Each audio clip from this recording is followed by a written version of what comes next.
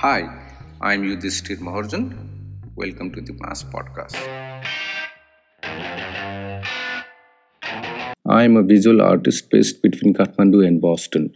I've been working exclusively with reclaimed books for the past 6 years. Like the story of almost all South Asian artists, I had to go against the will and support of my family and teachers to follow my decision to be an artist. I wanted to stay in Nepal, and soon after high school, I joined an art college secretly on the pretext of going to a preparatory MBBS course. But I didn't feel I was learning much, and even simple resources like art books and art materials were available with much difficulty. Plus, I was continuously failing to convince my parents to allow me to pursue art. So I left for the US, where I discovered courses that I never imagined existed. And most importantly, I alone was given the sole power to decide what to do with my life. I could choose any class I wanted and be anything I aspired to. For the first time in my life, I was asked what I wanted. For someone who spent his entire school life in a military boarding school, parroting the terms of science and math equations, where all my life decisions were forced onto me by my parents and teachers, where everything I could do revolved around me being a doctor, this newfound freedom and autonomy was exciting and overwhelming at the same time. I spent next 7 years studying everything I could get my hands on and experimenting with all kinds of materials and techniques of art making. Besides my regular registered courses, I would just go and sit in any class I found interesting. Anthropology, mythology, linguistics, philosophy, religion. I was not thinking or worried about getting a job after graduation. I was not thinking about my destination. I was passionately invested in my journey, in the process. In retrospect, not having my parents' support and leaving the comfort of home and nation was the best thing that happened to me. That prepared me into being an artist. Being alone and scared in an alien place where everything I knew was questioned, I got to learn to trust my passion and navigate in darkness. Often lost and confused, often making mistakes. But they were my mistakes. I learned to take responsibility for my choices. Success or failure, they were mine and mine alone. I learned to not fear from making mistakes, from being wrong. There is no straight path in art or life. Sometimes there is no path at all. It is okay to be at a place of confusion. Struggle is a sign that we are in this state of growth, expansion. My art practice involves mundane and monotonously repetitive labor that demand my full commitment and dedication to the process. I have no worries about the finished product. The meaning and aesthetics of the end result is left to the accidents and chances that take place during my involvement with the material and the process. My work with found text started out as mindless acts of killing boredom. I would fill in all the enclosed shapes of English alphabets, like O's and P's and B's, of the book pages I would be reading. After completing my M.F.A in printmaking, I lost my studio and press privileges. So I had to use my 2-bedroom apartment as my studio. Without the press and enough space, I considered working in the smaller scale, something I could produce on my study desk. I had already left painting, and I was without a printing press to continue printmaking. I wanted a break from art and took refuge in books. It was then that I noticed my subconscious doodles on pages of most of my books. I seriously considered their potential to being independent works of art. I started to draw patterns, connecting those randomly scattered shapes. Since language works within grammar and structures, I felt the need of logical and methodical structure to my process, my own grammar and syntax.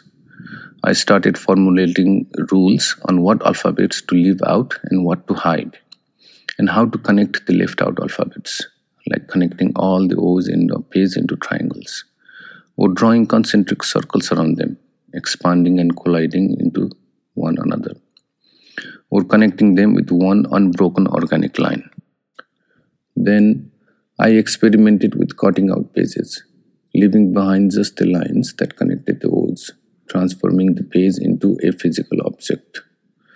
Gradually, the lines became thinner, and I started layering several pages of cutouts, where the fragile lines entangle and intertwine, and in the process of their growth, lose their beginning and the end, where time becomes a circle, like the letter O.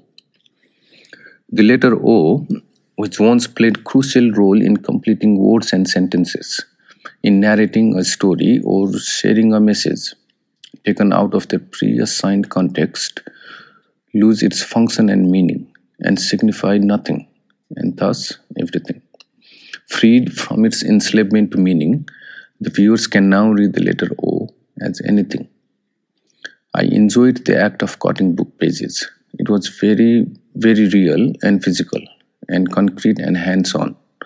I had to cut fragile paper gracefully and carefully, which demanded me to be completely absorbed into the task, physically and emotionally. It emptied me completely to be able to impose any of my subjective feelings or thoughts onto the work. They were independent with their own voices. I also got better at cutting skill.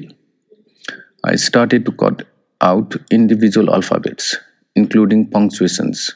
I removed them gently, lifting them up with the tip of my X-Acto knife, one alphabet at a time, one breath at a time, as if I were my own clock, measuring time in my own units. At the quietness of early morning, which is when I prefer to work the most, I can hear the sound of knife piercing through the paper. The process leaves behind empty holes in the shape of outlined alphabets on the book pages where they once used to share stories, personal memories, or important messages. They become a space of silence, the unsaid, unwritten, invoking memory of the familiar through their absence.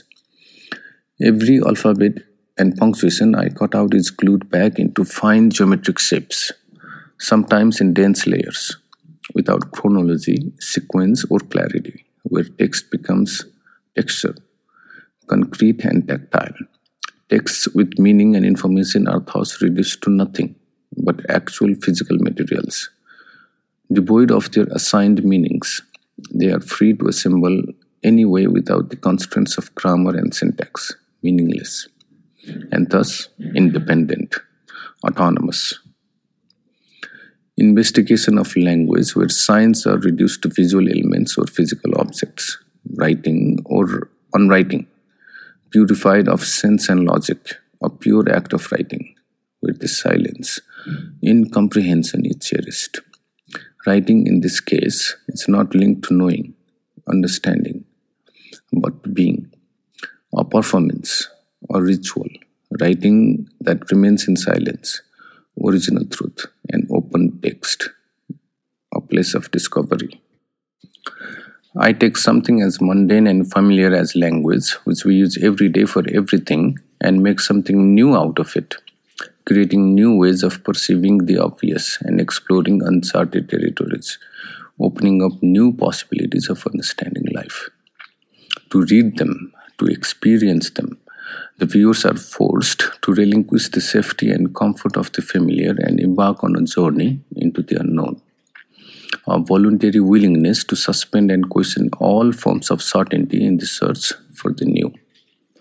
Cutting text is further explored in other works by dissecting individual alphabets into their individual parts and reassembling them into completely different script that maintain the most essential architecture of familiar languages, reminiscent of some long-lost script, convincing imitation of some functional language but absolutely made up and meaningless. Primordial sign, language before it becomes language. Yet, in other works, each alphabet is cut into tiniest possible parts and glued back into what resembles a cluster of dots, points, suggesting mythic and scientific notions of origin. Everything emerges out of nothingness and everything will be reduced into nothingness. Semantic nothingness, the semantic void, silence as a germinating source. I have been working only with found books and 26 alphabets of English script for more than 6 years now, exploring the materiality of paper and experimenting the possibilities of language. Since my vocabulary is very limited, diversity in my works stem from the titles of the books I choose to work with.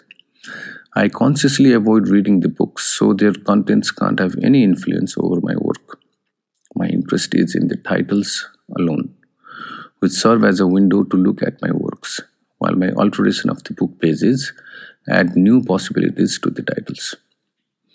I often wait for weeks and even months for the titles to inspire me to devise a particular form and technique, like scraping, crocheting, hand twisting individual pages into one single rope, or piercing concentric circles around all the O's with sewing needle, burning individual alphabets as if writing with an incense, vaporizing everything once laden with important information.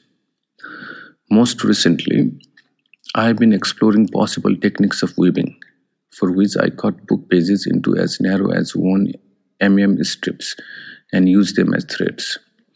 Weaving is a common and rich practice among Newar communities of Kathmandu even to this day.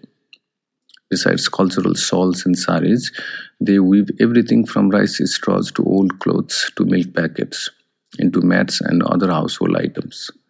I have borrowed their age-old humdrum technique, always marginalized and restricted to the spheres of women, to be my new vocabulary to tell stories of my own and of time, patching up rifts between ancestry and contemporary, tradition and modernity, craft and art. More interestingly, the word text originates from the Latin textere, which means to weave. Written words are then woven threads of meaning. Be it cutting or weaving, my emphasis has always been on the process, mundane and monotonous, repetitive and meditative. I spend 10 to 12 hours a day on average, repeating the same act over and over again, sitting at one place. In a way, I have been under lockdown for years now. The meaning and beauty of my works spring not from the aesthetics or content of the finished product, but from my engagement with the process.